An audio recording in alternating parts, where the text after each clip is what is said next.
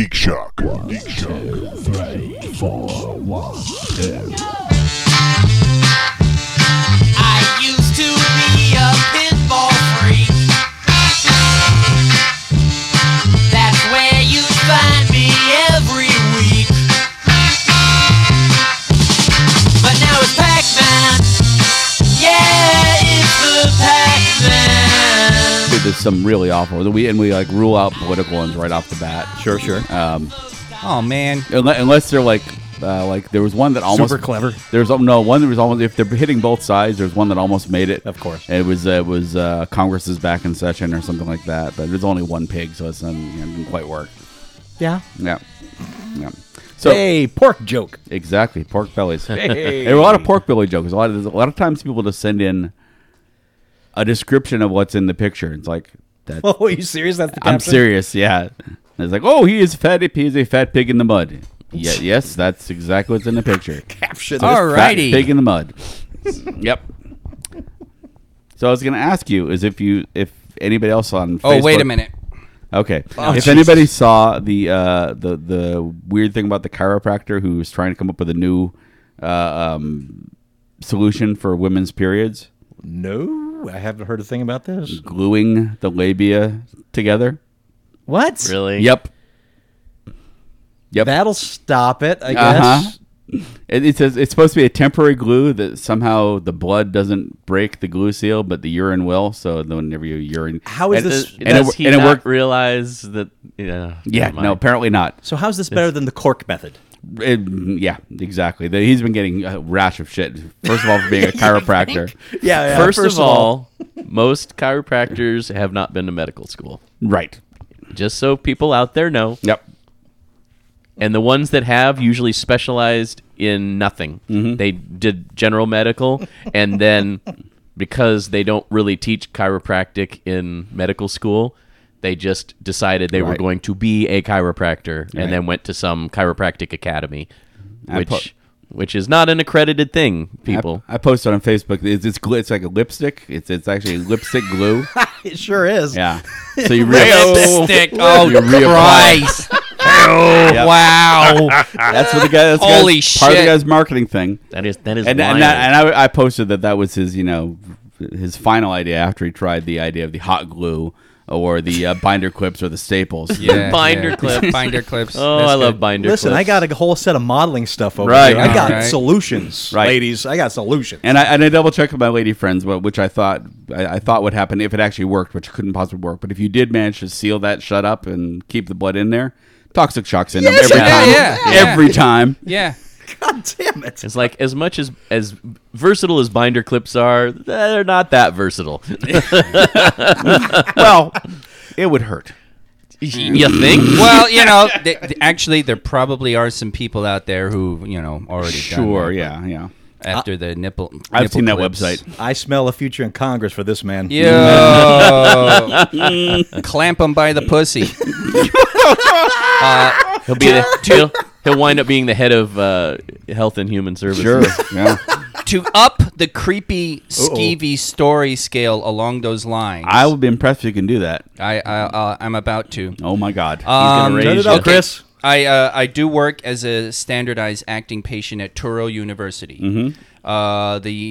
A lot of the students I work with are osteopathic doctors, DOs, who, in addition to the osteopathic medicine, they actually study medicine. So they're actually medical doctors. There was an Did you guys see the article about the U.S. gymnasts accusing a team doctor of molestation? No. No, I didn't see that. So I was just reading this because I'm a disgusting human being, and then it caught my attention because the team doctor is an osteopath, and what he was telling the girls, and there were 3 of them who have publicly come out, and there are others who are stepping up now, is that he could help their hips by he has one hand on their leg and their hip, and he inserts fingers into their vaginas What? to pop the hip back into place. Huh. These are So that's what that magic button's for. competing U.S. gymnasts girls. Oh, God. So it's not like he's even trying this with 20-somethings or 30-somethings. Oh, These are the teen girls. Ew. Now, he did it, and he would do it without gloves, and he would do it just him and the girls. Mm-hmm. And the girls were all like, in the competitive environment, he's saying he's helping, you do whatever you can, but they feel off. And so there was this whole, and eventually they came out. My body's full of skeeve right now. Dude, Yeah. here's the capper. Oh, really? Side note at the bottom of the article. Mm-hmm. Now, there is an osteopathic treatment where you reset a hip joint by inserting fingers into the vagina. And I was just like, Wow. what the fuck? But apparently, You know, that's nothing we ever encountered in my work. you know what would prevent that? Glue. Yeah. So, but apparently, if that's being done, of course you wear gloves. And more importantly, because the girls were minors, you have a chaperone present. You Yes. establish all the protocol for doing this kind of Yes. thing. So you need a witness to finger a teenage gymnast?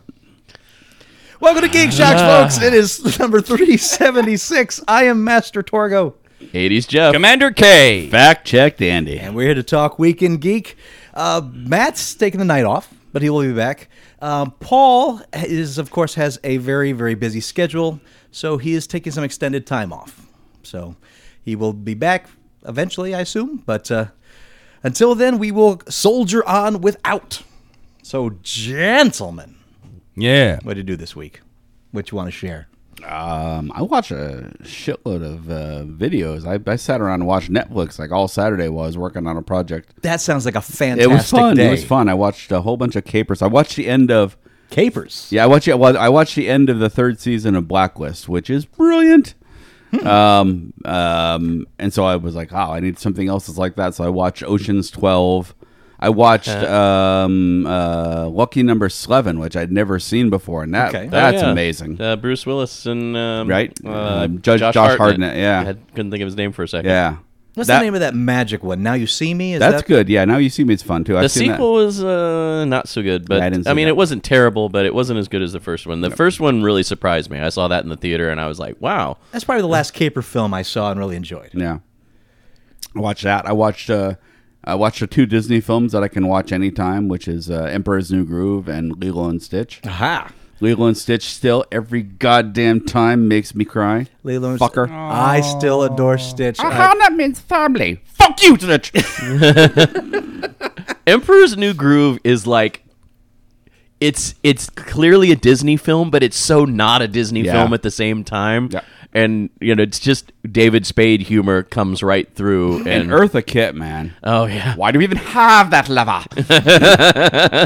that is a fun one. I used to irritate Federico, our co-worker from Star Trek The Experience, because he and I went and saw Emperor's New Groove, and the scene when she's transformed as a cat and she's like, what does she say? She does this maniacal, I shall get you all, or something like that, and then does the. I turned to Fed and I was like, God, that's you right there. And it forever since I'll make that joke to him, and he gives me a side-eyed look. Squeak, squicker, squeaking. Yeah, yeah. Patrick Warburton is just. Yeah. It was just.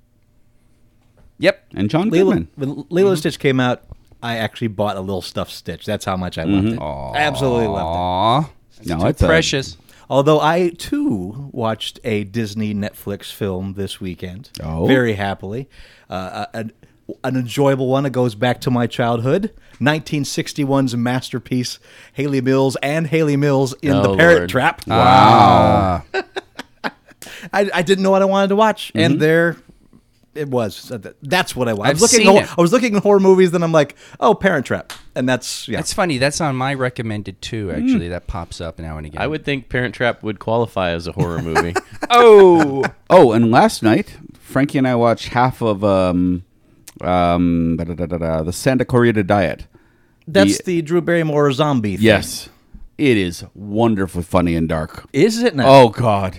Yeah. Nathan Fillion in the first episode. Really? I don't know who the guy who playing her husband is, but he's great. Tim Oliphant. It's Tim Oliphant. Oh, it is Tim Oliphant. I didn't recognize him.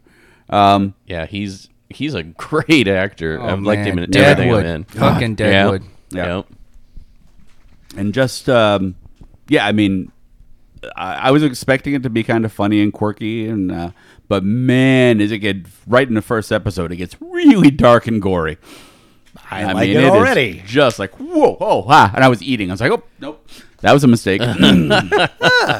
All right. Oh, be bold. Because I haven't heard much about it yet, and so I've. No, like I say, I've watched. I mean, it's 10 episodes, I think, and we've watched 5 or 6. So Okay. I'll watch the rest before next week. Let you know how Very it goes. cool. Now with Parent Trap.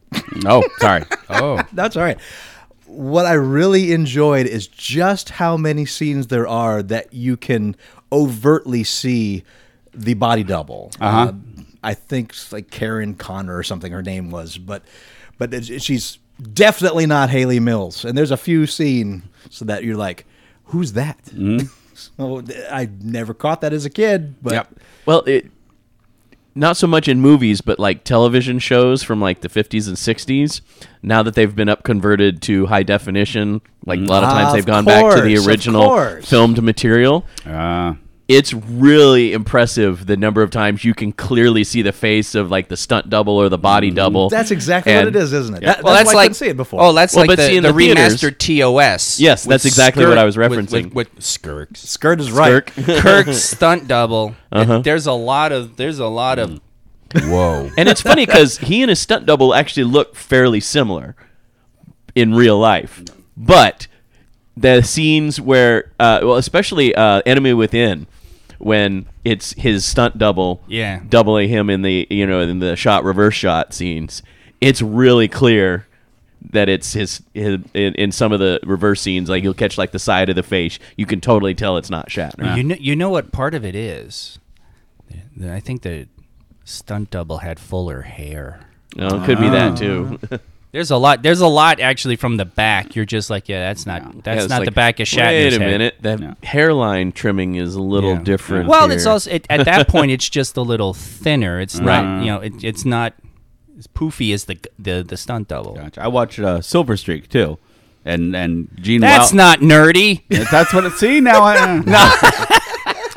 And Gene Pre-show joke, folks. Gene Wilder gets thrown off the train, and I was like, "Oh, that's a stuntman in a Gene Wilder wig." Yep. Okay, what's the plot of Silver Streak? He is a Wait. Why are you asking? The only two What?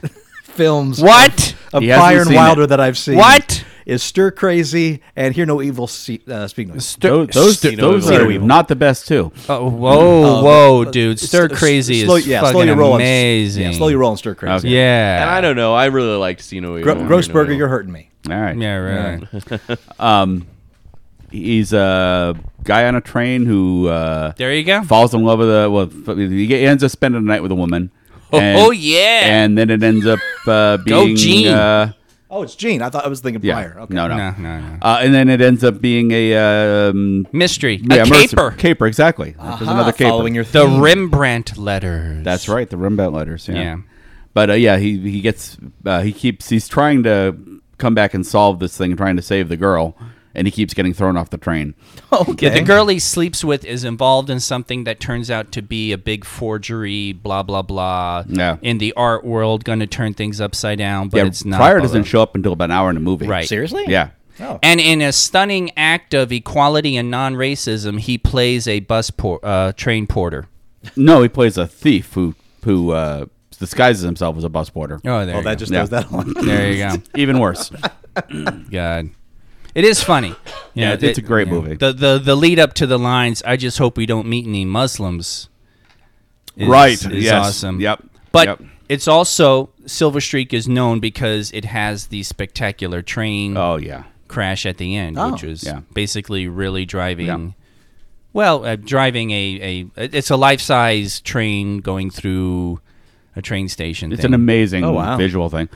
It's also just funny for looking back at the time because the seduction scene is just so over the top. This is the 70s. Yeah. It is so disco bell bottoms, double entendre, hilarious. This is what, 70, unintentionally 78? funny. Yeah, something like that. Somewhere in there, yeah. Something in there. 70s, man. Jill Clayburgh Yeah, Joe Clayburgh. and The Prisoner. The Prisoner. Prisoner.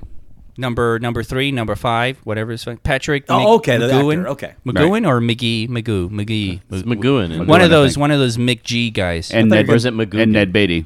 Okay, I thought you were Yeah, going to tell me about another 1976. 76. Okay. character. Wow. No, he is. He's in the. It's Arthur Hill, right? Arthur Hill's done a whole bunch of action films, right? Yeah, that was back in the McGowan. days when directors were not necessarily. If you were a specialist director, it's because you did a lot of westerns. But otherwise, you were all over the fucking place. Right. It's like when you look at Robert Wise, who did Star Trek: The Motion Picture. He had one other science fiction film, Day the Earth Stood Still, and otherwise he's all over the fucking place. Billy Wilder, all of those directors, including Arthur Hill. Didn't he do Taking a Pelham 1, 2, 3? Is that Arthur Hill too? Or Something like that. Yeah. So they're all over. They do so much different stuff. It's really funny.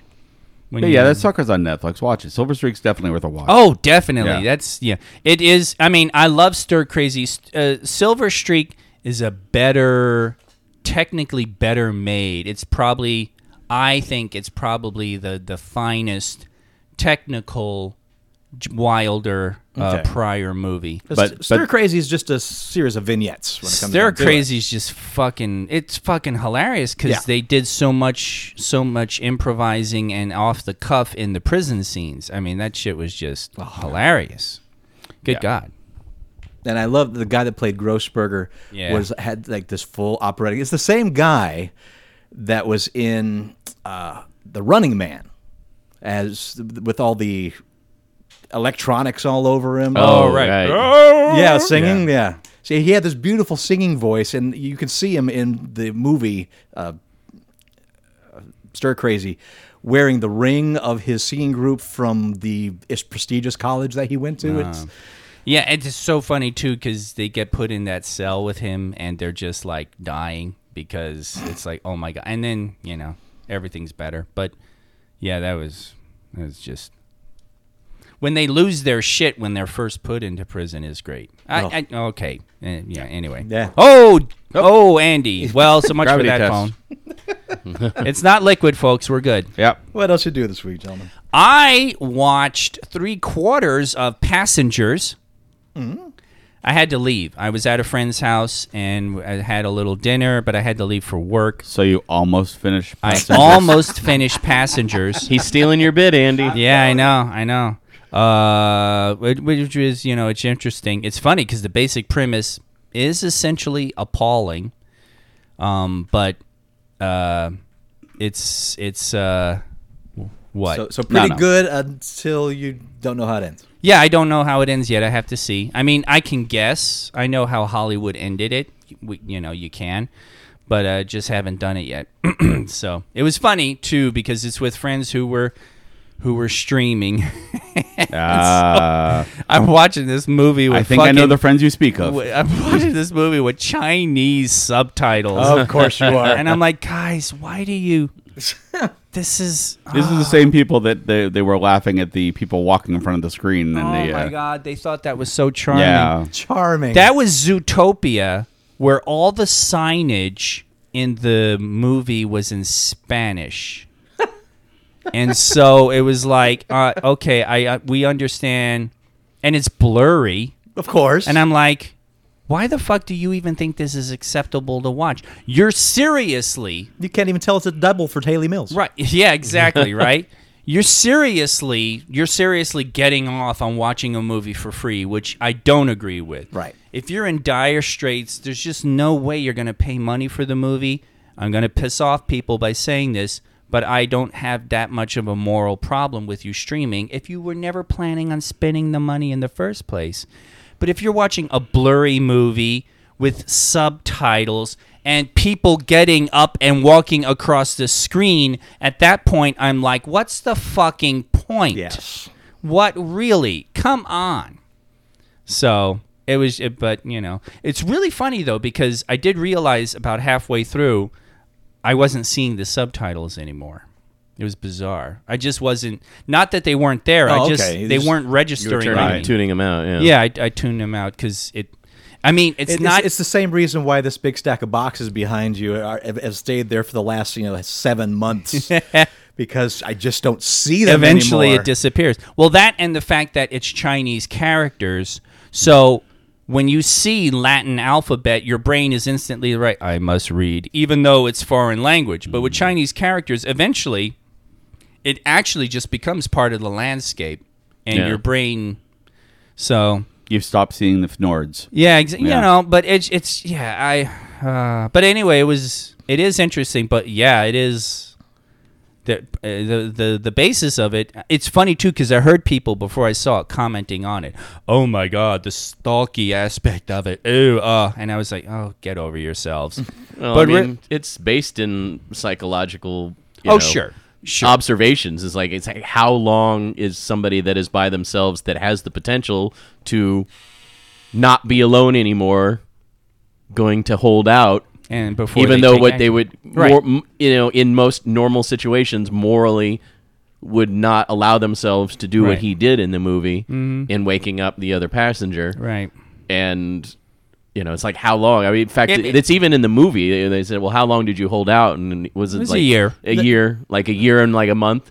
That's usually far beyond the typical. Right. So, Yeah, and Lawrence Fishburne's all like, damn. So, but it's so far good. Jennifer Lawrence, Chris Pratt. Of course, it's nice and convenient as Jennifer, It'd be great if it was, like Kevin Smith waking up Jennifer Lawrence and,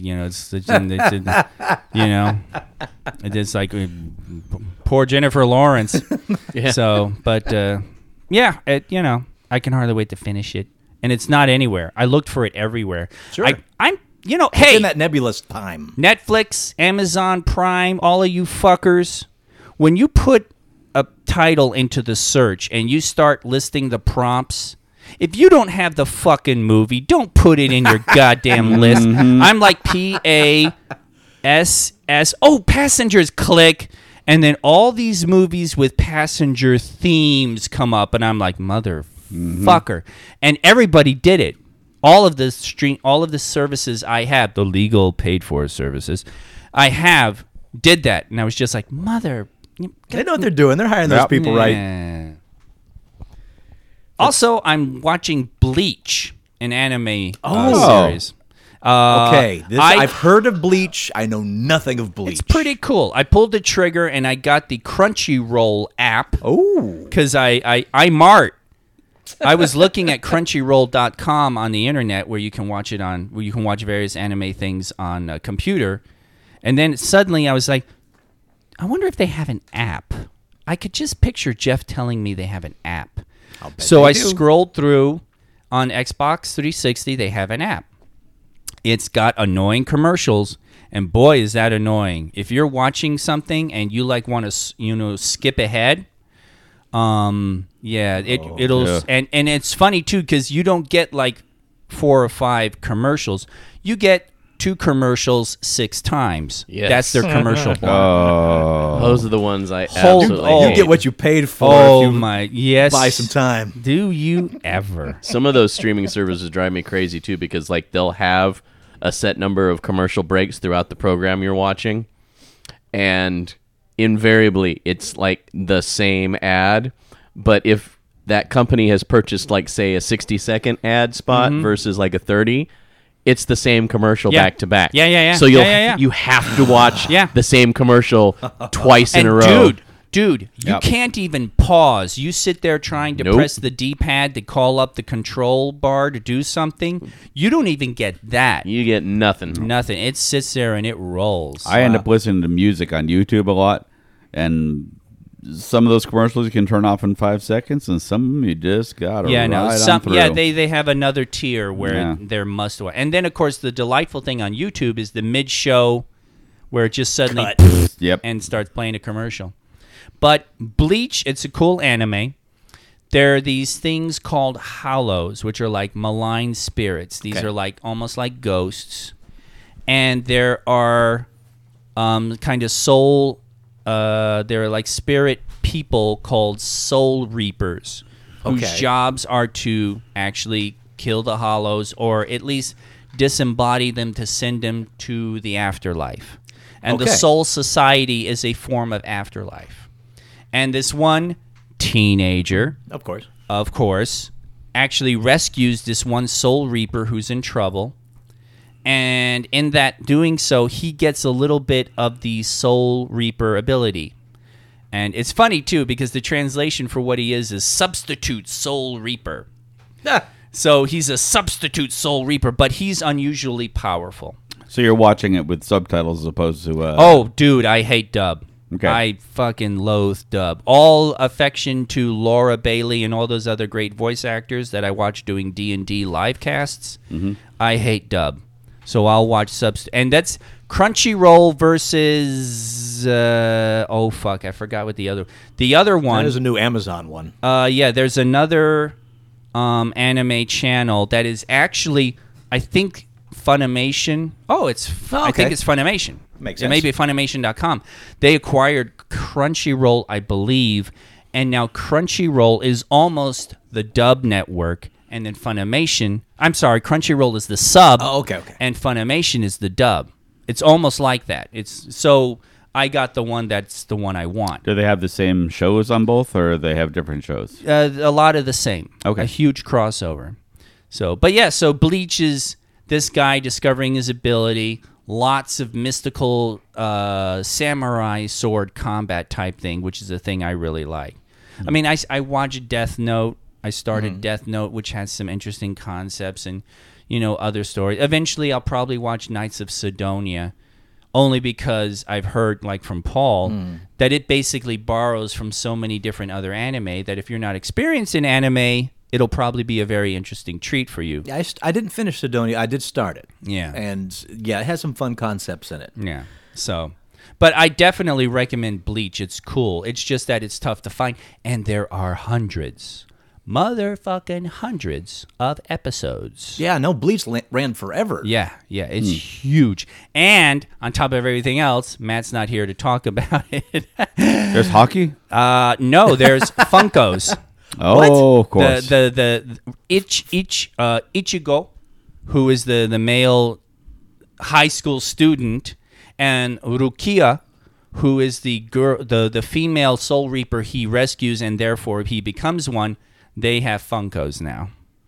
Like they Oh, yeah, them they in have the show? Funkos. They have Funko Pops. So, I saw that and I just like, oh god, it's another $20 down the drain. So, but yeah, Bleach is I cool. completely misunderstood what you said. Do they I thought they were collecting Funkos in the show. I'm like, so did they go back that far? Wow. That'd be impressive. That's so meta. Did they explain the name? What, Bleach? Yeah. No, but I've read online, Ichigo, the main character dude, is blonde. Oh. Okay. So, he, of course it is. He bleaches his hair. But it's Yeah. really funny because in the series, I'm now into season 4. They never talk about it. He never bleaches his hair. So, as far as I know, maybe that's their American marketing a title or something. It I don't works. know. It's stuck But- in my head for years. Yeah, exactly. But yeah, so I definitely recommend that. It's a great series. It has just the right balance of it gets a little screwball, how some anime does, but then it's some real hardcore kicking ass swordplay and everybody fighting and some creepy characters. There's some really weird, creepy characters in this series. So Nice. All right. I'm reading 3 books at once. Wow. Right now. Do you just hold all 3 of them in front of you and just read all 3 simultaneously? I think he's got the shitter book, the go to sleep book, and then the lunch break book or something like that.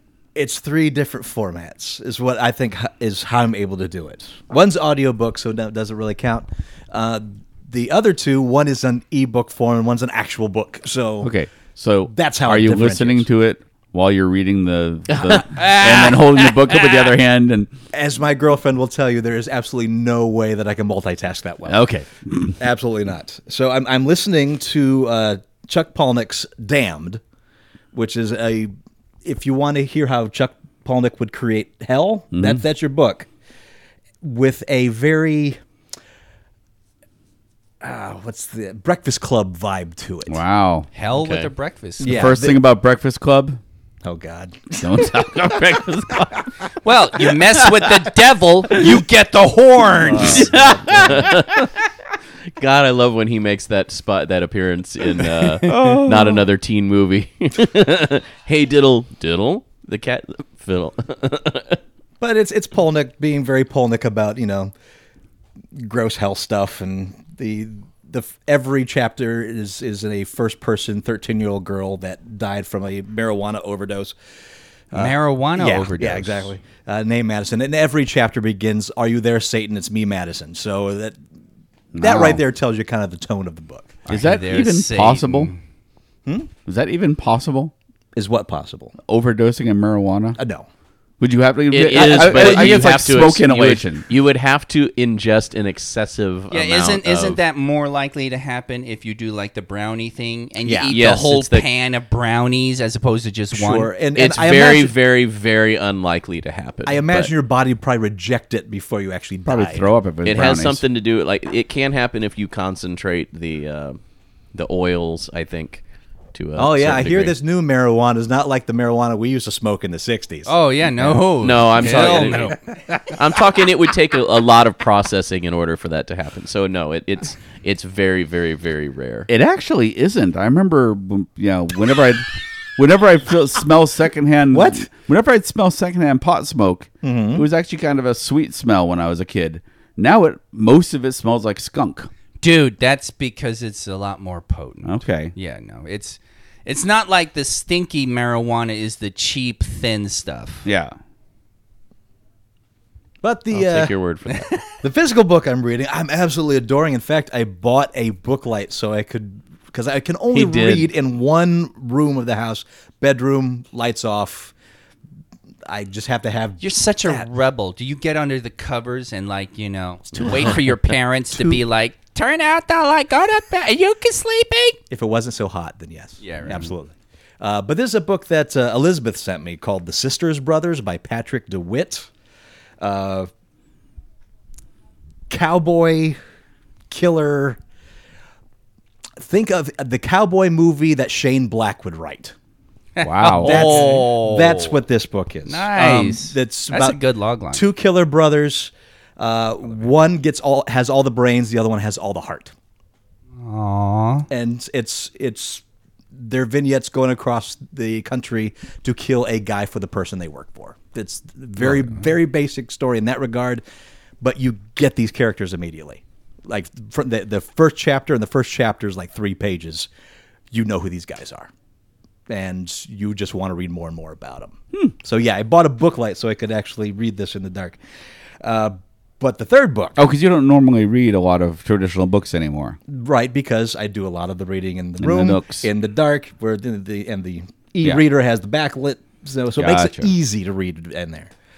But the third book, the one I am reading on the e-reader, the one I got from the library, is Clive Barker's The Scarlet Gospels. This is Clive Barker's last book that he wrote, and it has taken his 2 most famous characters, Pinhead and Harry D'Amour, which is if you saw the movie Lord of Illusions, Scott Bakula, although he's appeared in multiple stories in a few novels of Barker's. Putting those 2 in the same book. Interesting. Yes. Not only combine the characters, this is the first time that Barker has written a book since The Hellbound Heart with Pinhead in it. So this is the official sequel to the very first Hellraiser story. Wow. And it starts off strong and hard, just like a Clive Barker book should. Okay, I haven't read any Barker, so Pinhead is in multiple movies. There's like 15 Hellraiser movies. There all are- with Pinhead in it. I think there's maybe 8 Hellraiser movies at this point. But they all have Pinhead in it pretty much. And 1.5 of them are good. Okay, but they all have Pinhead in it, and only one of the books has Pinhead. There's only one book. Oh, it's only one book Until Okay. the Scarlet Gospels Okay. came around. The Hellbound Heart is Hellraiser, Okay. basically. And then Clive Barker's friend wrote Hellraiser 2, which has its charms, but also has its problems. And then part 3 just goes completely off the rails and just gets worse and worse as time goes on. I think the 4th one is an Alan Smithy film. if that tells you anything. Wow. Alan Smithy being the name that goes on the movie when the director has divorced himself completely from it. So, Yeah, I saw Hellraiser. I didn't see the sequels. Was the deal that eventually they start trying to make Pinhead something of a hero or something? Is that kind of where... that kind of happens in the second one a little bit. There's some Pinhead redemption. He becomes like a protagonist almost, right? Certainly. But this book, Scarlet Gospels... Not the book. Right. But this book pretty much ignores the fact that Hellraiser's pretty much the only thing that's ever happened. Okay. So Pinhead is Pinhead. He's the leader of the Cenobites, and his power has only grown in hell over time. And Harry D'Amour, which is basically Constantine, as about probably the most equatable character. Nice. So Harry D'Amour has all these tattoos all over his body, and each one is a protection or a spell of some sort. Okay. So On a side note, though, Doug Bradley, one of the best interviews we ever did. this is true. That's true. The only time I ever got goosebumps when somebody did a bump for the show, when I was sitting behind the camera. He was pretty terrific and generous with his time with us. Yeah. I really, yeah. What was Doug Bradley's connection to this? Uh-oh. Doug Bradley portrayed Pinhead Oh, in Whoa, Hellraiser. I was waiting for the lightning to come down. That was, As I said, I haven't seen it. So Doug he did an intro on the show. We did a bump with him, and he For goes, the Ugly Couch Show. I'm Doug Bradley, and you're watching the Ugly Couch Show, and you're gonna keep watching it. And then he dropped into the Hellraiser voice, and he says, "Or I'll tear your soul apart." And I'm Nice. sitting behind the camera. I literally got goosebumps, and the hairs on the back of my neck stood up, and I was just like, "Wow, that was awesome." Fellow nerds, between interviewing him and Robert Englund, I pretty much I've had my dream fulfilled. I'm done now on Yeah. this earth. Everything else is just joyous gravy. So, Nice. but yeah, if you're a fan of Hellraiser, move forward with this book. It's great. Lord of Illusions, the movie, I think is just okay, based on a story from the Books of Blood, which is a more superior story. But if you want a really good introduction to Harry D'Amour, I recommend the art novels of Clive Barker, The Great and Secret Show, followed by Everville. The Great and Secret Show is amazing, super creative novel. The movie for Lord of Illusions was doomed from the beginning, just partly because of the time in which it was shot, and Yeah. they tried to do too much with CG, number one, and they tried to cover up poor screenwriting.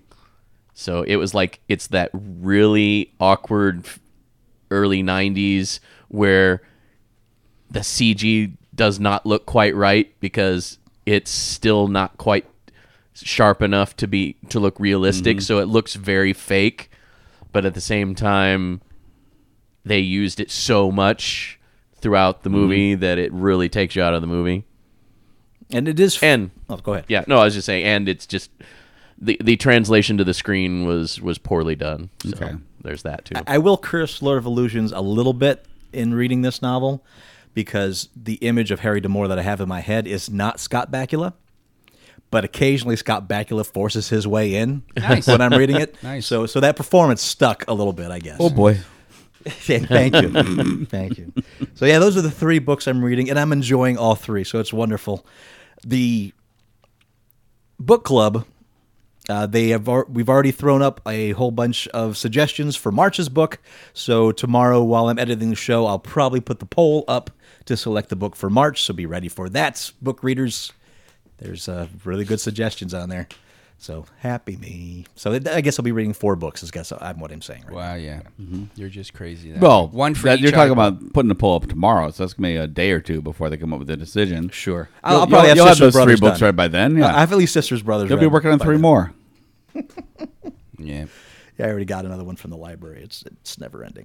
God, I love the library ebook system. Wow. So it's like book shopping every day for free. Nice. Anything else, gentlemen?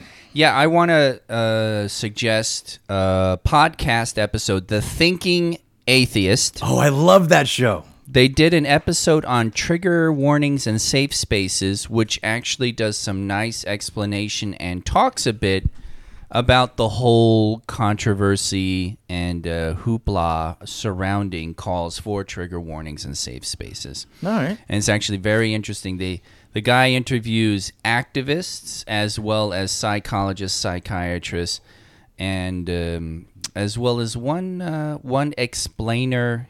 Oh God, I forgot his name. Eli something or other. Shit. Eli. He's a I know him. comedian who actually goes out on circuit and does explaining stuff, and he actually talks a lot about trigger I warnings. think he might have been at the thing I was at. The Because thing there you was were at. the skeptics convention. I went to. Skepticsing? Yeah. Probably Yeah. because, of course, And there was a comedy show with a bunch of skeptic comedians. that has to be. He Yeah. has to have been. Now God that- damn it! What was his Another fine podcast, Cognitive Dissonance. A fantastic podcast. Eli makes quite a few appearances and on that's that one as is well. that the same? They're connected to the God Awful movies. I think. Yes, Yeah. they are. They've Right, made yeah, appearances Eli in that. mentions god awful movies. Yeah. I think he's There's a little atheist ring right there. I think No. he's actually in god awful He movies. could be, 'Cause yeah. that's the one where they watch the movies and then in a panel they'll live cast talk about the movie, how awful it was, and Yep. take it apart. in So all you- God movies. Yep. Yeah, Horrible God movies. Yes, yeah. I can't remember what the one that I listened to was, what the name of the movie was, but it was terrible. It was like a rape apology movie. It was like He actually mentions that. It's Is it Eli Bosnick? I think sounds right. It's Bosnick. That sounds right. And the movie, I believe, was it? Oh shit! Who was in it? Sean Baldwin. And course, it's there's a about Baldwin involved. a rapist No, it's rapes good. a woman. She gets pregnant and decides to do the right thing. And she actually marries and falls in love with her rapist to raise the child. while the rapist is in prison. Yeah. This is really terrifying. Oh, it's right awful. now. Yeah, and, Wow. and it's funny because when The you look, right when you thing. hear the story, you could actually sit. I mean, you know, if like Tarantino or somebody wrote this, you'd be like, "Holy shit, Yeah. what a fucking movie!" But when you hear that it's actually a Christian God movie, you're just like, "Oh boy!" And apparently it is indeed god awful. Yeah. Oh, God. Yeah, he brought that up and talked about it. I want to throw a shout out to Colonel John Oh, he was Yes. great. and his wife Sorry, I missed that. Margie. Yeah. We had a wonderful lunch/dinner, depending on what time you got up today. Me, I got up late, and we just had a wonderful time together. Just this is the gentleman that made all the paper ships that we put on the Christmas tree. Papercraft stuff. Oh my, he's so good at it. And he gave us these little airplane lapels, Kirsten. So go ahead and choose what you would like. We'll save the other one for Paul and Matt. But choose wisely. Indeed. Choose wisely. We ate at Guy Fieri's Yep. barbecue. And yeah, heart attack on a plate, but boy, is it Oh, yeah. good. I can't remember if I mentioned while we're sitting there, but that's one of the places we busk, because right outside that window. Yeah. Where I was sitting, I was looking right at where I sit when I busk. Now I know where to find you. Yeah, that's one of the No, places. you didn't mention it several times. Did While I? we were I did? eating Okay. it. Sorry. It's been a long day. It's like right there. No, literally right Right out there. there. Right that particular that corner. spot. That's where I do. Yeah. So John, Margie, thank you so much. I really enjoyed spending time with you. Yeah, today. it was really nice. appreciate it. Who And the wants? chocolate cake was yummy. It was a Jack Daniel's chocolate. Is that what cake? that was? Yes, God, that was good. Yeah. Jack Daniels. Not overpowering, something just- sauce. Yeah. Is there any left for Kay? Yeah. Ooh, there I'll might give be him some some. left for Kay. Ha ha! I did forget to put Really? some of the anglaise in there. Excuse me. Let's get into some. I don't know news. if I want cake with on. Good lord. Oh, it's French, so it's good. Oh, okay. Gentlemen, news you don't give a shit about. Alrighty then. It's only one thing. And last week we talked about the Apes director that was going to take over Yes. the Batman movie. Yes. Oh, yeah. Oh, that's not happening now. Yeah, uh-huh. Okay. Yeah, last month Affleck backed out of directing the Batman. Yeah. The first solo outing as the character. And it was a positive turn when we reported as well that the War of the Planet of the Apes director Matt Reeves would be taking over duties. Now, amid rumors that Affleck himself just plain doesn't want to be the Batman anymore, Reeves is apparently backing away from the film. Oh, Right. According to the Hollywood Reporter, negotiations between Reeves and Warner's have broken down. Reeves has walked away from the table. It's unclear at this point what caused the rift, but the Hollywood Reporter does note it doesn't mean Reeves is altogether out, and talks could resume when everything calms down. Reeves might be, of course, distracted. He's working on to finalize the Apes flick. Warner Brothers might not make time for him to finish. The studio is reportedly hell-bent on making the Batman no matter what, so keep the character's box office potential rolling. Now, of course, remember, we thought we were just going to get a Man of Steel sequel, and then Snyder threw Batman into the mix. Now, Superman died at the end of Dawn of Justice, and Batman stuck around to be the star of Justice League. Again, none of this means Reeves is out for good, but Warner's was reporting eyeing Ridley Scott and Fede Alvarez for the film as well. So, to be continued. That's sad if Affleck, I mean, he's obviously doing the next Justice League movie. Is he? For sure? Well, they're filming, dude. Okay. Yeah. So he is, Yeah. but it'd be really sad if he did step out. The 'Cause sad is what that's said in the stories I read with Affleck is like Affleck is sad about the response he got from the movies, and that's overplayed because, Yeah. I mean, a lot of people had a lot of fun with that, but like Kevin Smith has been talking about it. He doesn't have any inside information, but his feeling was that like maybe Affleck is feeling the pressure. I'm sure he is. Of trying to, especially because he's Affleck, right? He's Mr. Argo now. So now there's even more pressure Sure. to live up to the Nolan legacy on Batman, and while he was willing to write and be Batman, that's why he stepped out of the directing. But the whole not even willing to be Batman now is... That's still in rumor category. I but- hope it is, because Yeah. it was great. I loved him. now assuming he does drop out, who replaced him? Who would you think would hop into that role? That- Henry Dan- Cavill. It's That'd be not kinda like terrific. that. It's not like that character wasn't recast 4 times. Right? No, I'm just saying who do you think Yeah, would be I the don't likely? know. No I mean, idea. to continue that particular universe, I don't know who you would cast to continue the Justice League stuff. So And knowing them, they'd probably want to cast a well-known actor. Right. yeah, I say you just dump the whole Dark Nolan business and you go the Super Friends route and you cast Chris Pratt. No, Why not? he's playing everything else. Yeah, Exactly. Oh, no new actor. Go with Hugh Jackman.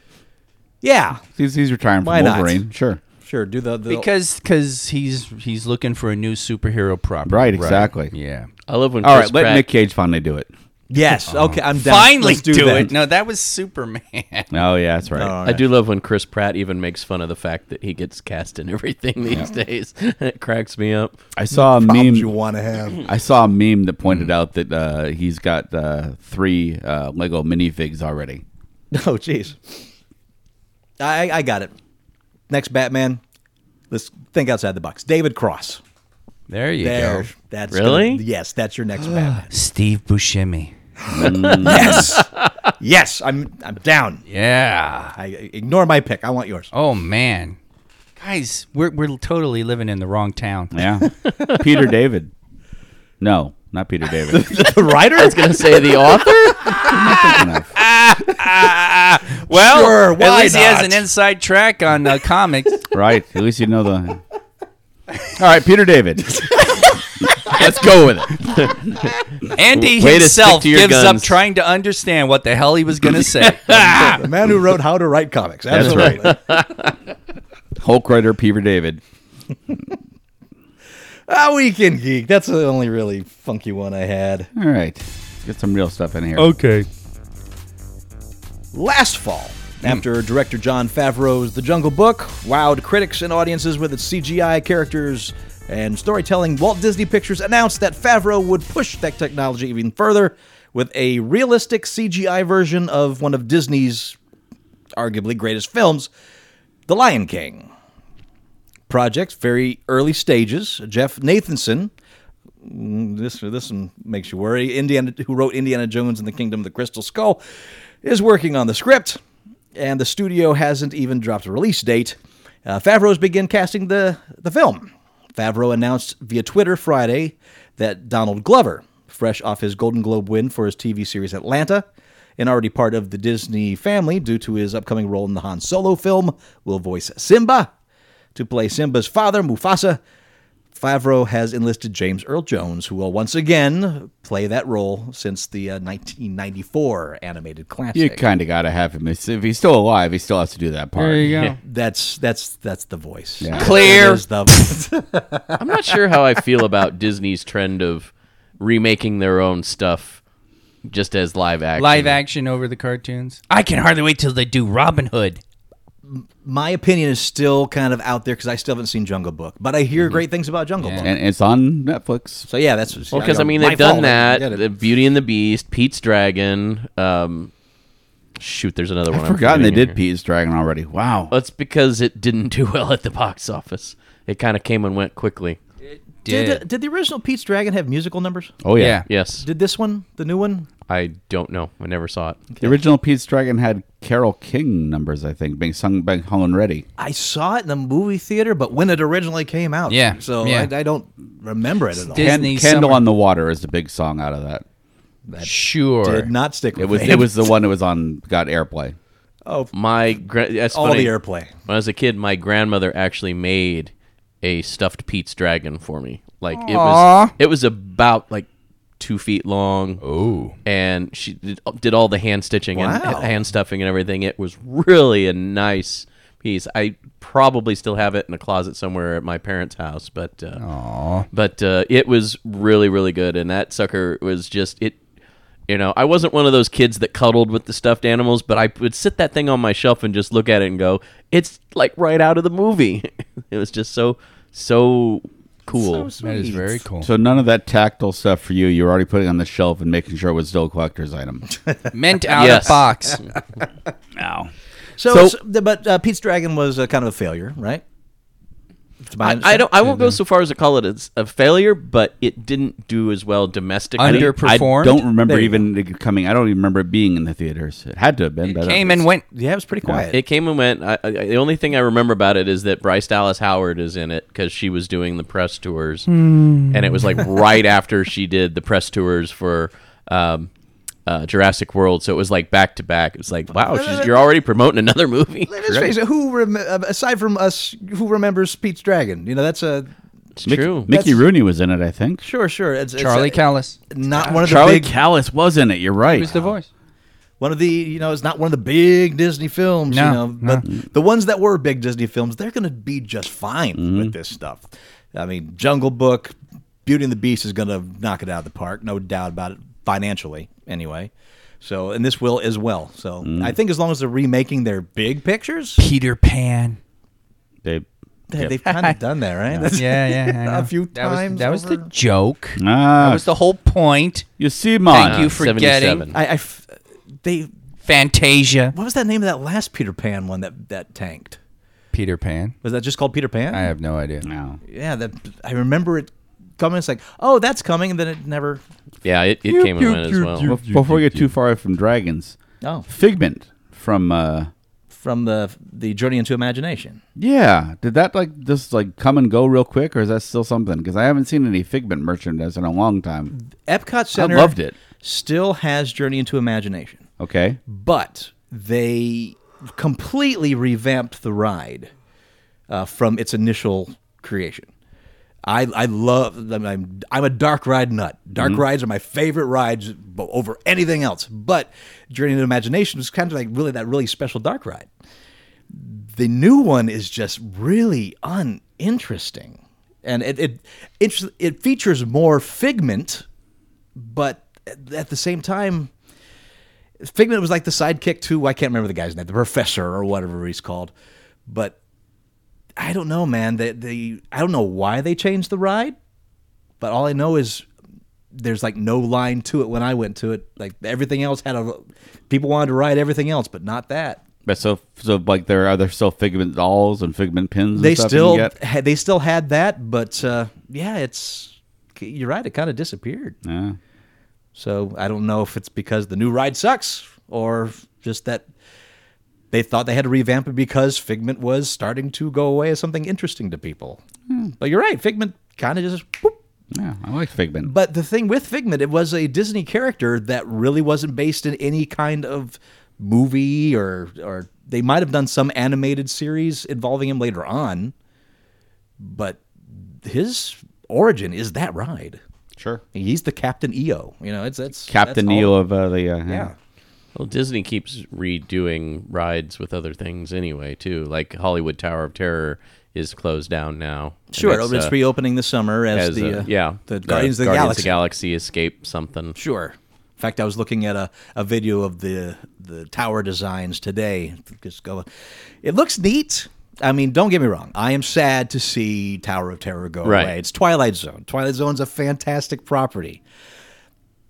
But if you're going to throw it over for anything, I Yeah. am fine to throw it over for a Marvel property. Sure. Especially one as fun as Guardians of the Galaxy. And what they seem to be doing with it is changing the feel of the ride for every time so that the soundtrack changes each time, the dialogue changes each time.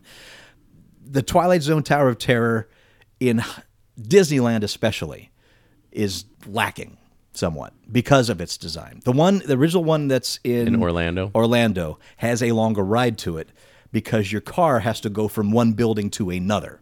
Yeah. And so it has this really weird thing. To explain the ride, you're getting onto a haunted elevator of this hotel that 4 guests were disappeared when the place was struck by lightning, and no one knows what happened to them. They went into the Twilight Zone, and this is the ride where you find out what happened to the guest, and be careful because it might happen to you. And of course, that's what happens. So the ride takes you and shows you to this hallway, and it shows that moment of this really weird video that hasn't aged well of these characters getting disappeared by lightning when the place disappears, and then the rooms all disappear, and then there's stars, and then the thing starts throwing you up and down for a while. What the one in Orlando does is between that scene with the elevator and the disappearing of the people and the part where they start throwing you up and down is it takes you like through a trip through the Twilight Zone. It's like you have now entered the Twilight Zone. The doors open and the cart moves forward, and you're kind of taken through a physical representation of the opening credits of the Twilight Zone, the eye and the doorway and all that stuff. And it's really kind of a weird, ambient, esoteric ride, and then they throw you up and down. So it's, as much as I love it and will always treasure that ride, I'm fine with it changing. It's interesting. It sounds interesting. I could never do that up and down business.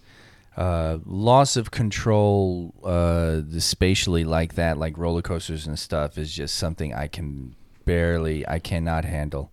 Wow. I just can't do it. The coasters even. Oh yeah, no. I can't do coasters because it's just too much for me. It's like I'm not in control of this, and this is killing me. So it really does get really crazy for me. Did you not do the ride then at Trek after the initial, testing and stuff? It's funny because that's very lack of control. True, but my experience with the ride at Trek is really funny because my first experience on it is just getting on the empty shell with just seats, right, while it moves, and you hear this. All you hear is the hiss of the hydraulics. Of the hydraulics.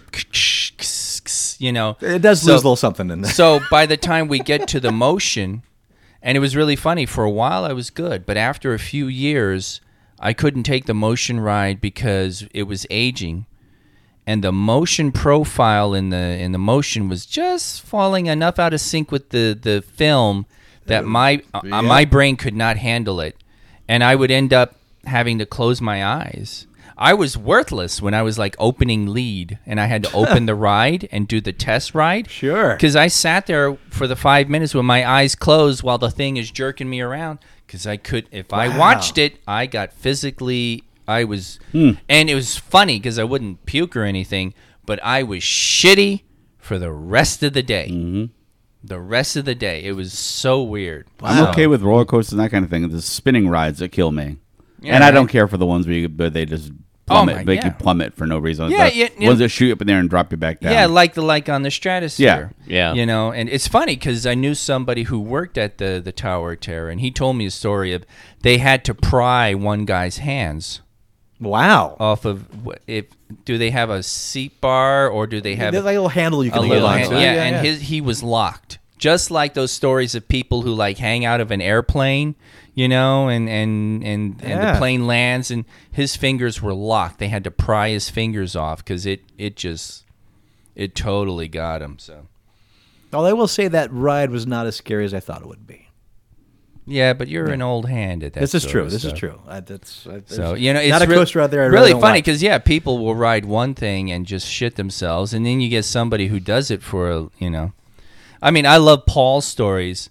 Like, there's that one coaster wherever the fuck it is in the country where you go back and forth. You run through the coaster, it ends, I assume and then Cedar Point, since it that's goes what backwards, and Kings Island, I think, yeah, probably had that. yeah, Oh, okay. and I think that was and the Demon once upon a time. he compelled his friend. Oh, we gotta ride it again, and his friend finally just blew it, blar. Okay, threw up. Yep. Okay. Mid ride one time because it was I'll just teach like, ya. I can't do this as many times. And Paul's like, yeah, this is great.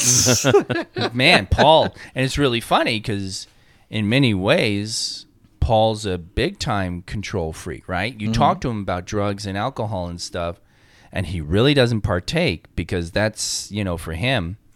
But boy, oh boy, he fucking loves the coasters. He worships them. Although, Jesus. Andy, I get what you're saying about the spin thing. There's once upon a time I loved to spin.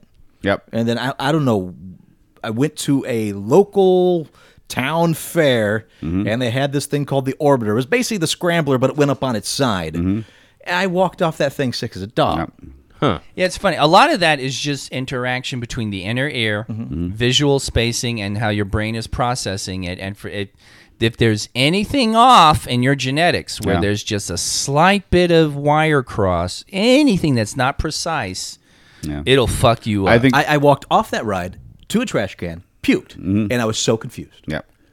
And the next day, I'm like, I need to know. So I went back on the ride and did the exact same thing. Yep. Wow. And that's why I'm like, I can't do these anymore. I think for me, it's a combination of aging and the summer I worked as a ride operator and then having to hose out the rides. Sure. Yeah. That would do it to anybody. My The God. spinny rides are definite puke yeah, monsters. I was a kid and I did like the tilt-a-whirls, and those cheap I think I carnivals. can still do the tilt. We had a ride at the theme park I worked at, which was Riverside Park, which is now Six Flags Over New England. Okay. The ride is gone now because I looked last time I was there.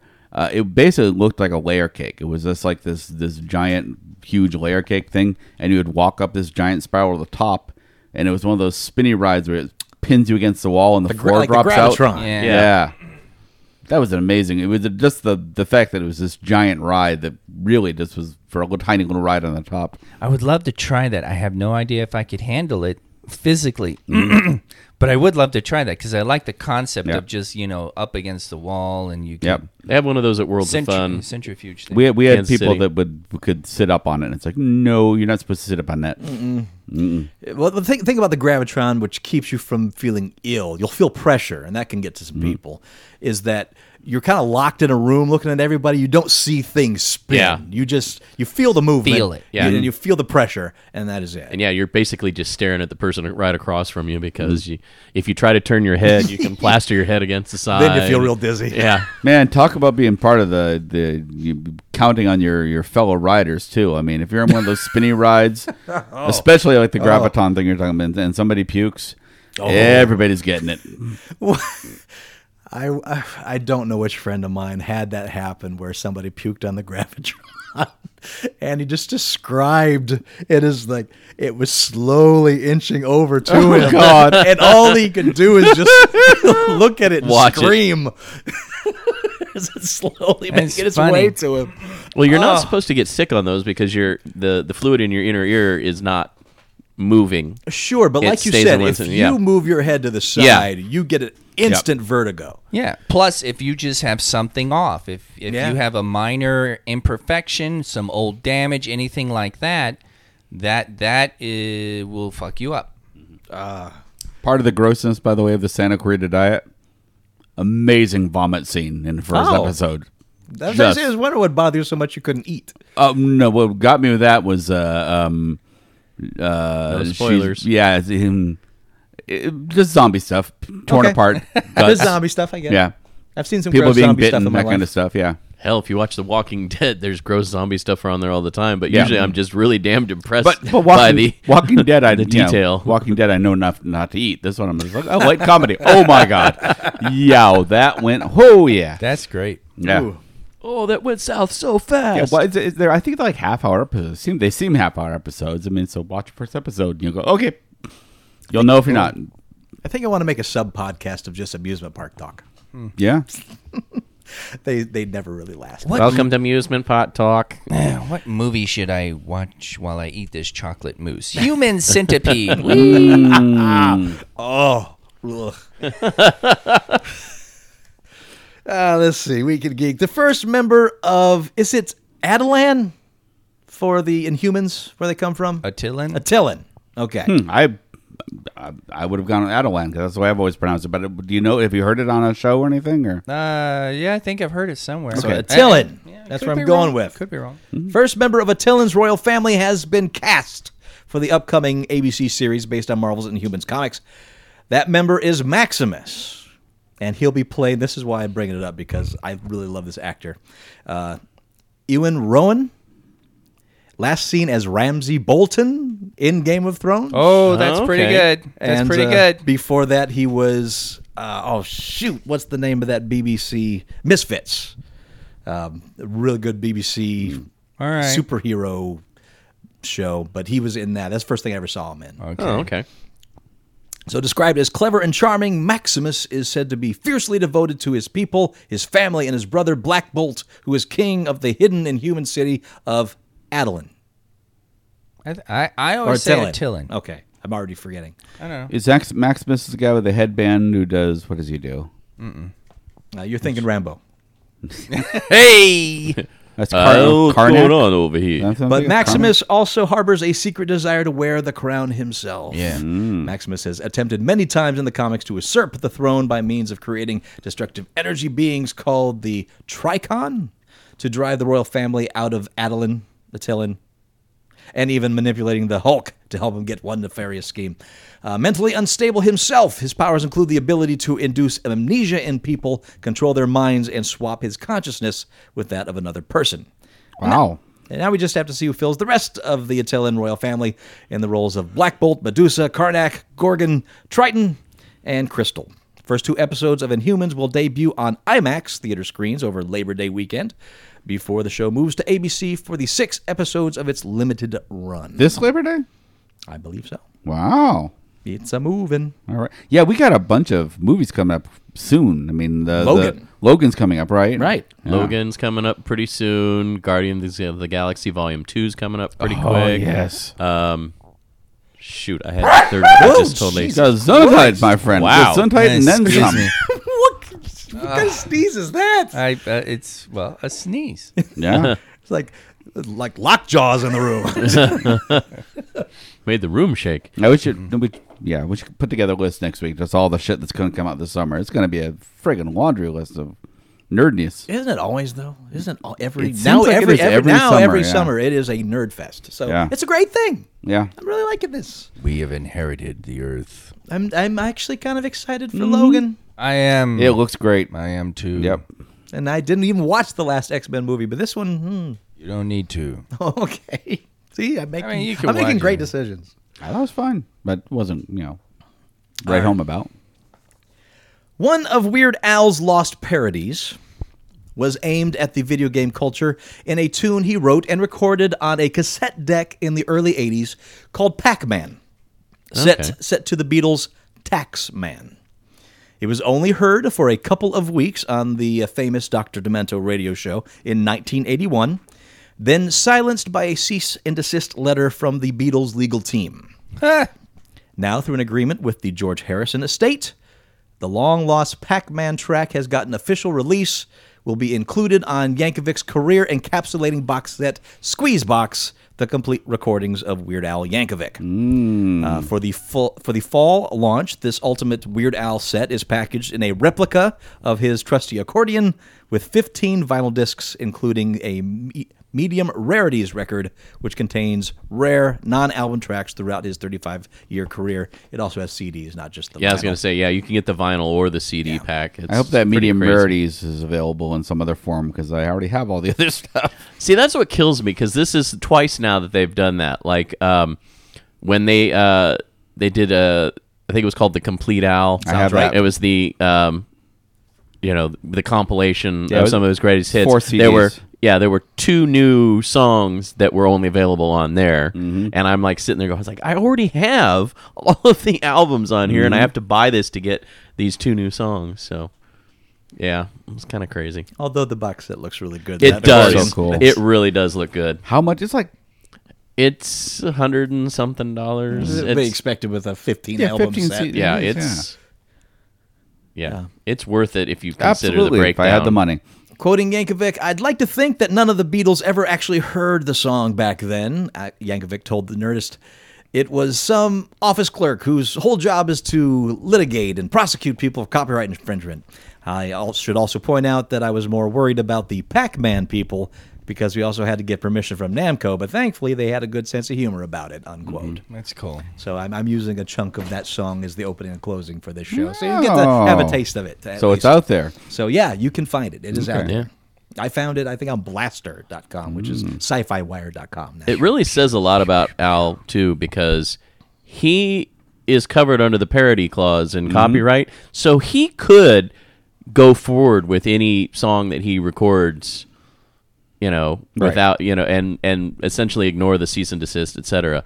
But he always tries to secure permission from the various artists Yep. before going forward, and that's pretty classy. I mean, he's done that throughout his career, with a couple of exceptions where things got misconstrued, like the feud with Coolio, and Yeah, sure. and that was a misunderstanding that they finally got to sit down and talk about it, and Yep. buried the hatchet, but there was another one more recently that it was he secured permission from the artist, but the record company at the 11th hour said no, that, you can't that do was that. the James Blunt. Yeah, the James Blunt Pitiful. that you're pitiful, and I guess Blunt listened to really liked the parody and said, "Yeah, this is awesome. Go right ahead." But literally at the 11th hour, the record company called him up, said, "We don't want you to do this." And like I said, he could have gone forward and published it on the album, but to his credit, he said, "Well, they don't want it on there. I'm going to pull it." I'm guessing it's on this record. I think he could be. I think he turned around something else who had to replace it that was pretty good. I can't remember what it was. He did, I think, ended up publishing it for free on his website. Yeah. Though. Oh, So you yeah. could download Pitiful, but it was only available Yeah. as the free download. And I did, the whole track is out there. This Pac-Man song is really good, classic Al. It is Nice. really well put together, and it is true Taxman fashion. It's good, real good. Nice. Segregated members of the Saudi community came together this past weekend to share their passion for comics, movies, video games, and other pop culture. For the first time ever, Saudi Arabia enjoyed its very own Comic-Con. Really? In Saudi society, men and women are typically separated in public spaces, but not this weekend. Comic-Con gave them a chance to mingle with others who share their love of fandom, even when they don't share the same gender. What's perhaps the more remarkable is the event was sponsored by the same government, which enforces that gender segregation. The government is hoping to bring more entertainment to the country, where, as CNN reports, public cinemas and theaters are outlawed. Even with the societal implications, however, the convention was much like any you might find in America. Fans flocked to the city of Jeddah on Saudi Arabia's coastline, decked out in homemade costumes celebrating their favorite characters. They gathered around booths to see artwork and merchandise and geeked out with other fans. Now, despite the intermingling, some strict regulations were still in effect at the event. Special areas were set up so female fans could show off their costumes to other women. They still aren't allowed to remove their traditional garb in public. And attendees weren't allowed to cross-dress or display insignia or iconography that goes against the teachings of Islam. Some Saudis viewed the event as, quote, devil worshipping, and they did call for a boycott. The company that set up the Comic-Con says they saw it as an opportunity to capitalize on the popularity of conventions in other countries and were hoping to use the event to highlight local talent. The Saudi government told CNN that the event was part of its Vision 2030 plan, which promises several cultural reforms in the country over the next 13 years. That's mighty cool. So, yeah, the first Saudi Comic-Con happened, and it was, for them, a fairly liberal event. yeah. I guess it's a lot easier for Saudi Arabian Supergirl to keep her secret identity. This is true. Yeah. Wow. That does just go to show, though, that geekdom, nerddom is really the thing that's going to save this world. Yep. That's Yeah, that fuck is love. that Geekdom is is the universal language. That is your glimmer of hope, ladies and gentlemen. All you need Keep is love hold of on to nerdy that. things. Yep, That's right. There you go. It's what unites us, what bonds us all. Until Weird Al does All You Need Is Geek. All you need is nerd. Now, here comes the scene. Sorry, Beatles. We didn't mean that. Yeah, we did. Yeah, we Fuck did. We 'em. totally did. Fuck 'em. Sorry, half the remaining Beatles and Yoko. Sorry, both of you. Yeah. And Linda Harrison. Oh, forgot about her. Lovely Linda. A lot of us do. This is a press release going back to a topic we kind of touched a little bit. We touched topics. Show us on the doll where the topic touched you. Disney California Adventure Park will soon be the destination for adventure, intrigue, and triumph as recruits from around the world like you join forces with legendary superheroes in an ever-expanding universe of stories that will grow even bigger over time. This summer, we are kicking off the action with the May 27th grand opening of the thrilling, rocking attraction Guardians of the Galaxy Mission Breakout. Hey, you talked about this before. Right? Yeah. He brought it up. Like a preview. This new adventure blasts you straight into Guardians of the Galaxy story for the first time ever, alongside characters from the blockbuster films and comics. As you help Rocket bust his pals out of the Collector's Fortress, you'll experience randomized ride experiences complete with all new visual and audio effects and music inspired by the popular film soundtracks. I can get behind that. You never know which adventure you will get. There will also be even more ways to step into superhero stories with the Summer of Heroes May 27th through September 10th. Answer the call for this limited time celebration as you join the Avengers and the Guardians of the Galaxy for all new epic experiences. Summer of Heroes will launch these new year-round experiences.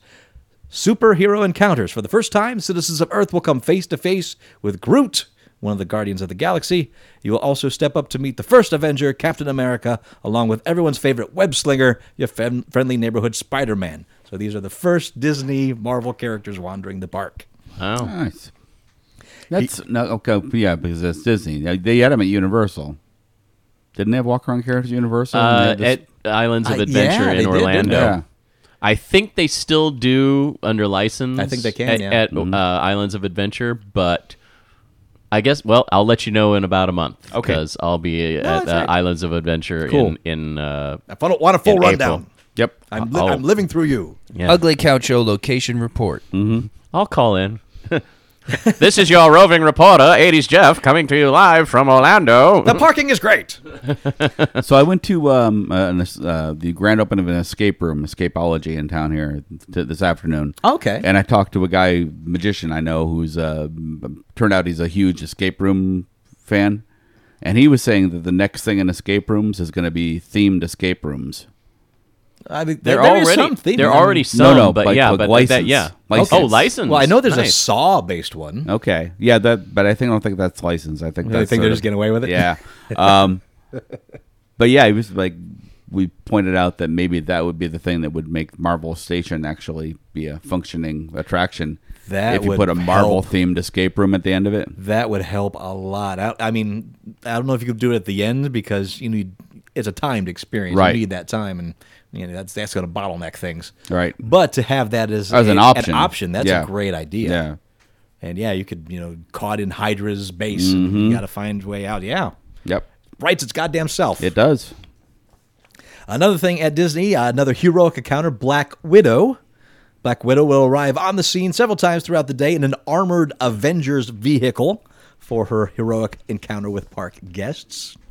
That'd be cool. So those are the additions. There are a few other additions. I'm not bringing up like a dance contest thing they're doing. So Well, Oh, like the Star Wars dance contest where Darth Vader would dance. I assume it's very much like that. Yeah, So okay. I don't even want to really. It makes more sense, I guess, with Guardians of the Galaxy than the Star Wars. It does. But Disney actually does really well with the roving characters in the park. they do. you got strict rules on those guys. Oh my God, When I yes. was in Cars Land a few years back, they had Tow Mater driving around, Really? and it talks, like it interacts with the guests, and it was really freaking impressive because it looked like a live action representation of the animated tow truck, but it's sitting there talking to guests. Was it and- tow truck size or was it person? in It a was costume smaller. size? It was clearly Disney character sized car. So I mean, it was, I'd say probably about half size, maybe 3/4 size, but it was really actually very Was neat. it pre-recorded? Or was there somebody No, doing a like voice somewhere? it had to be somebody somewhere with some kind of a headset talking to him, because it was responding to questions and talking with guests and you guys were here when they No way it had could've been that thing at pre-recorded. the Treasure Island when you're coming down the escalator. There was like an animated pirate that would harass the people on the escalator coming down the escalator. I remember there being two remember animated something about that. skeletons that would talk to each other as you entered their arcade. Right. But I don't remember any other. No, there's a big screen that's now just ads as you come down video the screen. escalator. Yeah. Oh no! And there'd be an animated pirate on there, and he'd be like, "Arr, how you doing there? You in the red dress? Give me a goddamn smile, damn it!" Yeah, Wow. that kind of stuff. It was like somebody was up there doing a voice and reacting with the people. So something like that. Yeah, something like that. It definitely had to be somebody somewhere interacting live, because it was too specific for the random kid that runs up. He's like, "Oh, it's Tow I'd like that job. Yeah, it'd be a fun one. Until the day you break. That's the day you want a new video. That's the one that YouTube's gonna make. I seriously wonder on that sometimes, because I remember going to Universal probably about 10 years ago, and they had Donkey from Shrek, and it's in this little it looks like one of those old pull carts, and the head pops up, and it's clearly like a puppet head, probably animatronic, but there is somebody that's live interacting with them, and some of the things that like some of the adults were like saying to it and you're having to respond to, I'm sitting there going, I'm like, you got to have some real thick skin to do that job, because not only do you have to keep your composure while you're responding to ridiculousness, you still have to stay in character and give the kind of responses that Donkey would give from that movie. The So- space monkeys know, man. Oh yeah. Yeah. Space monkeys know. Ridley Scott is targeting The Wailing, a 2016 Korean horror gem, for an English language remake by his Scott Free Productions. Directed by South Korean filmmaker, here we go, Na Hong Jin. I think I got that one right. Okay, not being a dick here. Spell wailing. Spell, sorry? Wailing. Wailing. Just wanted to check. Oh, gotcha. Well, No- yeah, I no was on H. the other one. Were you on the other one too? I'm glad you stopped Yeah. me. The Na Hong Jin did The Yellow Sea as well, and The Chaser. Don't know these films. This import revolves around a stranger who arrives in a remote mountain village in Gokseong Wow, and a whale shows up? just as a strange sickness has broken out. A police sergeant sucked into the shocking incident enlists the help of a shaman and a mystery woman to halt the disease infectious spread and try to save his daughter. Apparently it's an atmospheric detective tale with a lot of gore, religious omens, illogical plot points, and buckets of falling rain for some reason. And a cannibal harpooner. Yes, indeed. This next one I'm very, very happy about. Ex-Vertigo Comics editor Karen Berger Yes. announced Friday she's teaming up with Dark Horse Comics to create a new imprint, Berger Books, Oh, nice. featuring creator-owned work handpicked and edited by Berger herself. The imprint is a new step for Dark Horse, and for a certain subset of comic fans, represents a welcome return for one of the most influential editors of the last 40 years. That's very cool. If you get a chance to hear her speak at a convention, do it. Yeah? Yeah. I've never gotten to see it. Yeah. She's smart and savvy. Awesome. Berger joined DC Comics in '79, immediately gravitated to darker, stranger work like House of Mystery. By the mid-'80s, she was serving as a kind of ambassador for DC to up-and-coming UK talent and helped oversee the British invasion of comics through writers like Grant Morrison, Neil Gaiman, and Garth Ennis. Then came Vertigo. Formed in 1993, Vertigo Comics was DC's new home for more mature comics, and Berger was the founding force and dominant voice. After bringing over hit titles like Animal Man, Sandman, she greenlit and oversaw some of the most important comics of our lifetime, including Preacher, Why the Last Man, Fables, and The Invisibles. Vertigo didn't start till 93. Yeah. I was in Wow, I remember so in college when those started all of popping up. all of the Hellblazer and Swamp Thing and stuff was pre-Vertigo. Yes. Wow, I didn't remember that. But then that got sucked into that. Sure, yeah. Yeah. When she moved on, it left a void in the comics world. Now Berger's back. She gets to spread more of her editorial magic to another publisher, and I couldn't be happier because when That's she left fantastic. Vertigo, I was like, I don't care about Vertigo anymore. Now, this is probably too obscure, but do you know if she was involved with Piranha Press? I have no idea. Okay, yeah. Tell me I'll about look it Piranha. up. What's Piranha Well, Press? Piranha Press was DC's very odd comic imprint in the late 80s, but it was experimental stuff. Huh. One of my favorite books from that thing was a thing called Beautiful Stories for Ugly Children. I remember that title. Yeah. It was basically short stories interspersed with really beautiful illustrations. And amazing stuff. I got to actually see an art show of one of the books. Oh, wow. Of all the illustrations from one book in one show, and it was beautiful. That's terrific. When I was a comic retailer, I went to a some sort of diamond thing, retailer thing, and they had some of the pages. And I remember one of the pages was multiple pieces of paper carefully glued together, so there were different kinds of paper, slightly different colors, different textures, and then they drew on top of that. But they put the paper together so well that there was no seam. It wasn't like there was a bump as you were going from line to line. It was art. It was basically experimental fine art mixed with experimental short stories done as published in comic book form, but not really a comic book. And this is in Piranha Press? This was Beautiful Stories for Good Children. Okay. But there were some other weird Piranha Press titles too. I think Gregory was a Piranha Press title. I don't know that one. Gregory That was, might be right. I think I vaguely remember that. Gregory was a small, disturbed child, mostly in a straitjacket, who may or may not have been actually talking to a rat. That was it was That bizarre. sounds like it was something I'd enjoy. Mark. Is it Mark Harriman? Mark Harwell? Oh, that actually. Mark Hempel. Yeah. Mark Hempel. Yeah. Yeah, and it was. I mean, it was. Piranha Press books did not look like traditional comics. It was really weird, arty, experimental stuff that I guess they didn't want into the DC thing. They were trying to make it something different. But yeah. So that's like the extreme version of what Vertigo was. Extreme. Yeah. I mean, there wasn't. It wasn't traditional superhero or that kind of story. No. And I think that's what I loved so much about Vertigo, because I really started falling out of the comics by the time I did college. Yep. And that's about the time I was in college that started popping up. I'm like, oh, I care again now. Yeah. So, so Berger, thank you for staying in. and Dark Horse, a fine place for you to be. So, terrific. And I got time for one more story. One All more right. story. Horror movie director and screenwriter Tom Holland recently took to Twitter to reveal that the rights to Fright Night would be reverting back to him in 2 years, courtesy of the Copyright Act of 1976. Ugh. Not only that, but Holland also teased that he had some exciting plans in the works for the franchise. It was also the very first movie Holland directed, and he sold the rights in 1984 to get the cult classic horror movie made. Since the Copyright Act of 1976 allows artists the chance to reclaim previously licensed works after 35 years, the rights to Fright Night will be back in Holland's hands in 2019.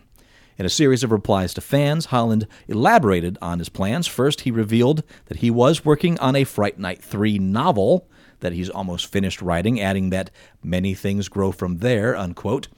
Holland also strongly hinted that the original film's characters, Charlie and Amy, will be back. When asked if another sequel to the original film was a possibility, Holland replied that it was his hope that a movie will be in the pipeline. Nice. That'd be nice. Oh, Fright Night. Yep. Tom Holland horror movies, man. That Child's Play, come on. It's good. Welcome to Fright Night. Oh, you know what? I think the Amy makeup at the end of Fright Night might be one of my favorite makeup appliances of all time. That wide mouth smile is amazing. When I first saw it as a kid, and that quick reveal, I don't think I remember my heart leaping more than that in anything. That really shocked the hell out of me. So That's big applause. the Roddy McDowell one Yes. with a go figure for Micah. That one? Yeah. Okay. Yeah, I love that. And I think of all the vampire films, that might be my favorite of the vampire films. Really? Yeah. I offhand, I cannot think of one that I like more. Yeah, I remember watching it for the first time. It was on cable. A friend of mine was raving about it, and I was just like, And then I just started watching it, and that one. And I think, that one more than like Lost Boys really caught me for that age, that era of vampire flicks and stuff like that. That and Roddy McDowell. That was just... Well, and There's Chris, just great characters throughout there. Chris Sarandon is just so good as the Everyone's good. The villain in that I one. can't remember the actor's name. The guy that plays Evil, the great sidekick character. Oh yeah, You're so cool, Brewster. Yeah. yeah. God, because he's always that kind of mousy sidekick character in Yeah. everything he's been in. I don't know. I can't think of his name. I either. can't either. The only other movie I can remember him in is Summer Break. So it's one of those college romp films. Yeah. Yeah, if you haven't seen Fright Night yet, find it, enjoy it. Yeah. Dig it up. It's very much a piece of its age, but as a film, it's aged well. The effects are all practical, so that really is done. That sticks together well too. So yeah, I'd like to see more. And Fright Night 2 is a turd ball. So I never hate saw Fright that Night 2. one. I never saw the sequel. Aside from starring Laszlo in a side role from Real Genius, I Okay. can't think of anything to recommend that movie. I do. Oh, Laszlo. Okay. All right. I do have one aside. I remember first seeing it because I was with my cousin who was of age to be able to go see it because it was rated R when it came out, and I was too young. And she really, really wanted to see it, and she was angry because I was with her, so we had to go see Real Genius instead. Oh. She might have been angry, but it was a real formative moment for me. So. Great movie. What's your formative moment? Write to us. Comments at uglycouchshow.com. And until next week, I am Master Torgo, 80s Jeff. Commander K. Fact checked Andy. and we'll talk to you next week in Geek. Yeah. Hey, some more. I just called this up because I was trying to find something, and I was wrong on that. But holy crap! Piranha Press, Epicurus the Sage. Oh, that was great. William Messner Lopes and Sam Keith. Fast Forward, written by Grant Morrison, Kyle Baker, and Bill Messner Lopes. Knowing that, she probably did have a hand in that. Yeah, Good hand. Because she's one of... he's one of her proteges. Yeah. That would Fast Forward was edited by Andrew Helfer. Okay. So already, Jesus, these names. And then I totally forgot about these. Prince and the New Power Generation, 3 Chains of Gold by Dwayne McDuffie. What? What the I hell? forgot there was a Prince comic. Good Prince Lord. Alter Ego by Dwayne McDuffie. Dennis Cowan and Kent Williams. I did not know a Prince comic existed. Yeah. I mean, aside from the rock and roll comics that were out at the time. Right.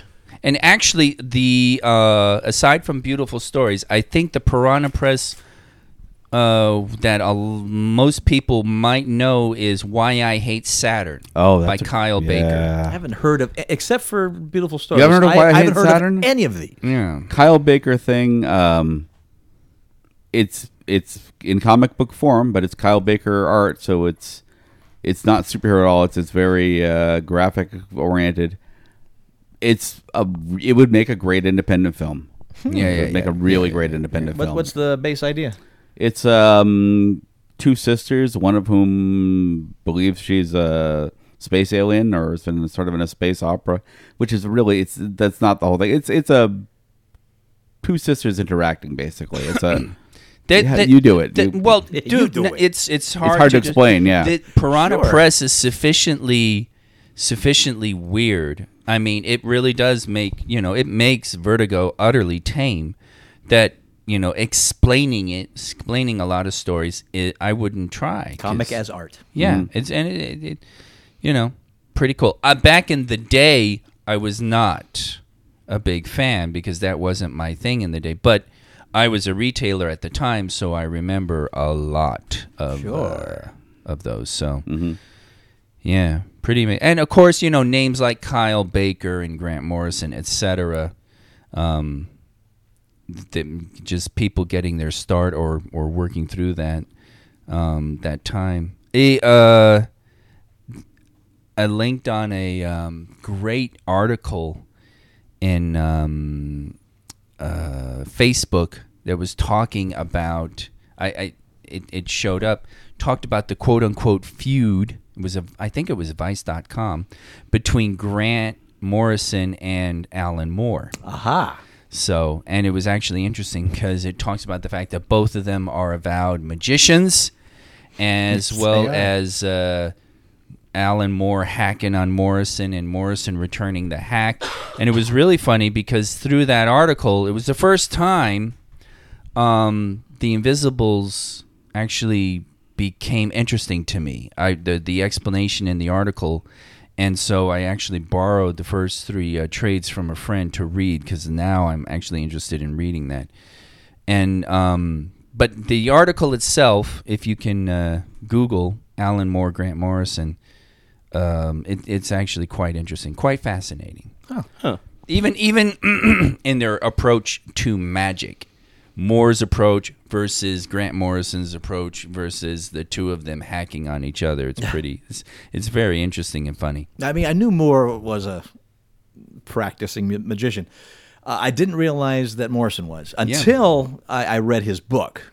He wrote a book about 8 years ago, and really I can't remember the name of it, but it's a great book, and it's pretty much his philosophy of comics. Well, when it comes down they're to basically, according to that article, they're basically been sniping at each other as by writing their comics. But one of them is basically Like Pax Americana is like Morrison's single issue stab at Watchmen, where he uses the original Charlton characters. Oh, wow. That Moore was going to be inspired by, and eventually did not use, and instead did the analogs. So he uses the original Charlton characters, but Pax Americana is a single issue. And then they break it down even further because apparently it was, how Watchmen did the 3x3 panel format for the art. Pax Americana does a 4x4. And I really am interested in reading this now because apparently you can literally read that comic anywhere. You can start at the beginning, or you can start at the end and go backwards. You can start anywhere in the middle, something. What? And I have no idea how in the hell you can structure like that, but it sounds very interesting. Okay. And that's just Pax Americana. Invisibles, and I forget which one exactly it was, but Moore has one quote. Oh, God, fuck. I forgot the property they're talking about, but Moore talks about something that Morrison did, and he's like, something along the lines of, yes, I've read it twice. Once when I wrote it, and once when he wrote it. Once when I wrote it, once when he wrote it. Yeah, exactly. When he rewrote it, yeah. When he rewrote it. Oh, and it's just, yeah. And Wow. Okay, Beautiful Stories for Ugly Children. This the titles of the various issues. A Cotton Candy Autopsy. The Dead Johnson's Big Incredible Day. Diary of a Depressed Tap Dancer. The Black Balloon, The Crypt of the Magi, Happy Birthday to Hell, Die Rainbow Die, Where the Tarantulas Play, The Daffodils of Plague Town, Dangerous Prayers, The Pagan Tourist, The Santas of Demotion Street, The Conspiracy of Sweaters. It goes on. I'm 100% in. Yeah. You would love Titles this. alone, I'm all all in. of that is very Torgo. Yeah. To say the least.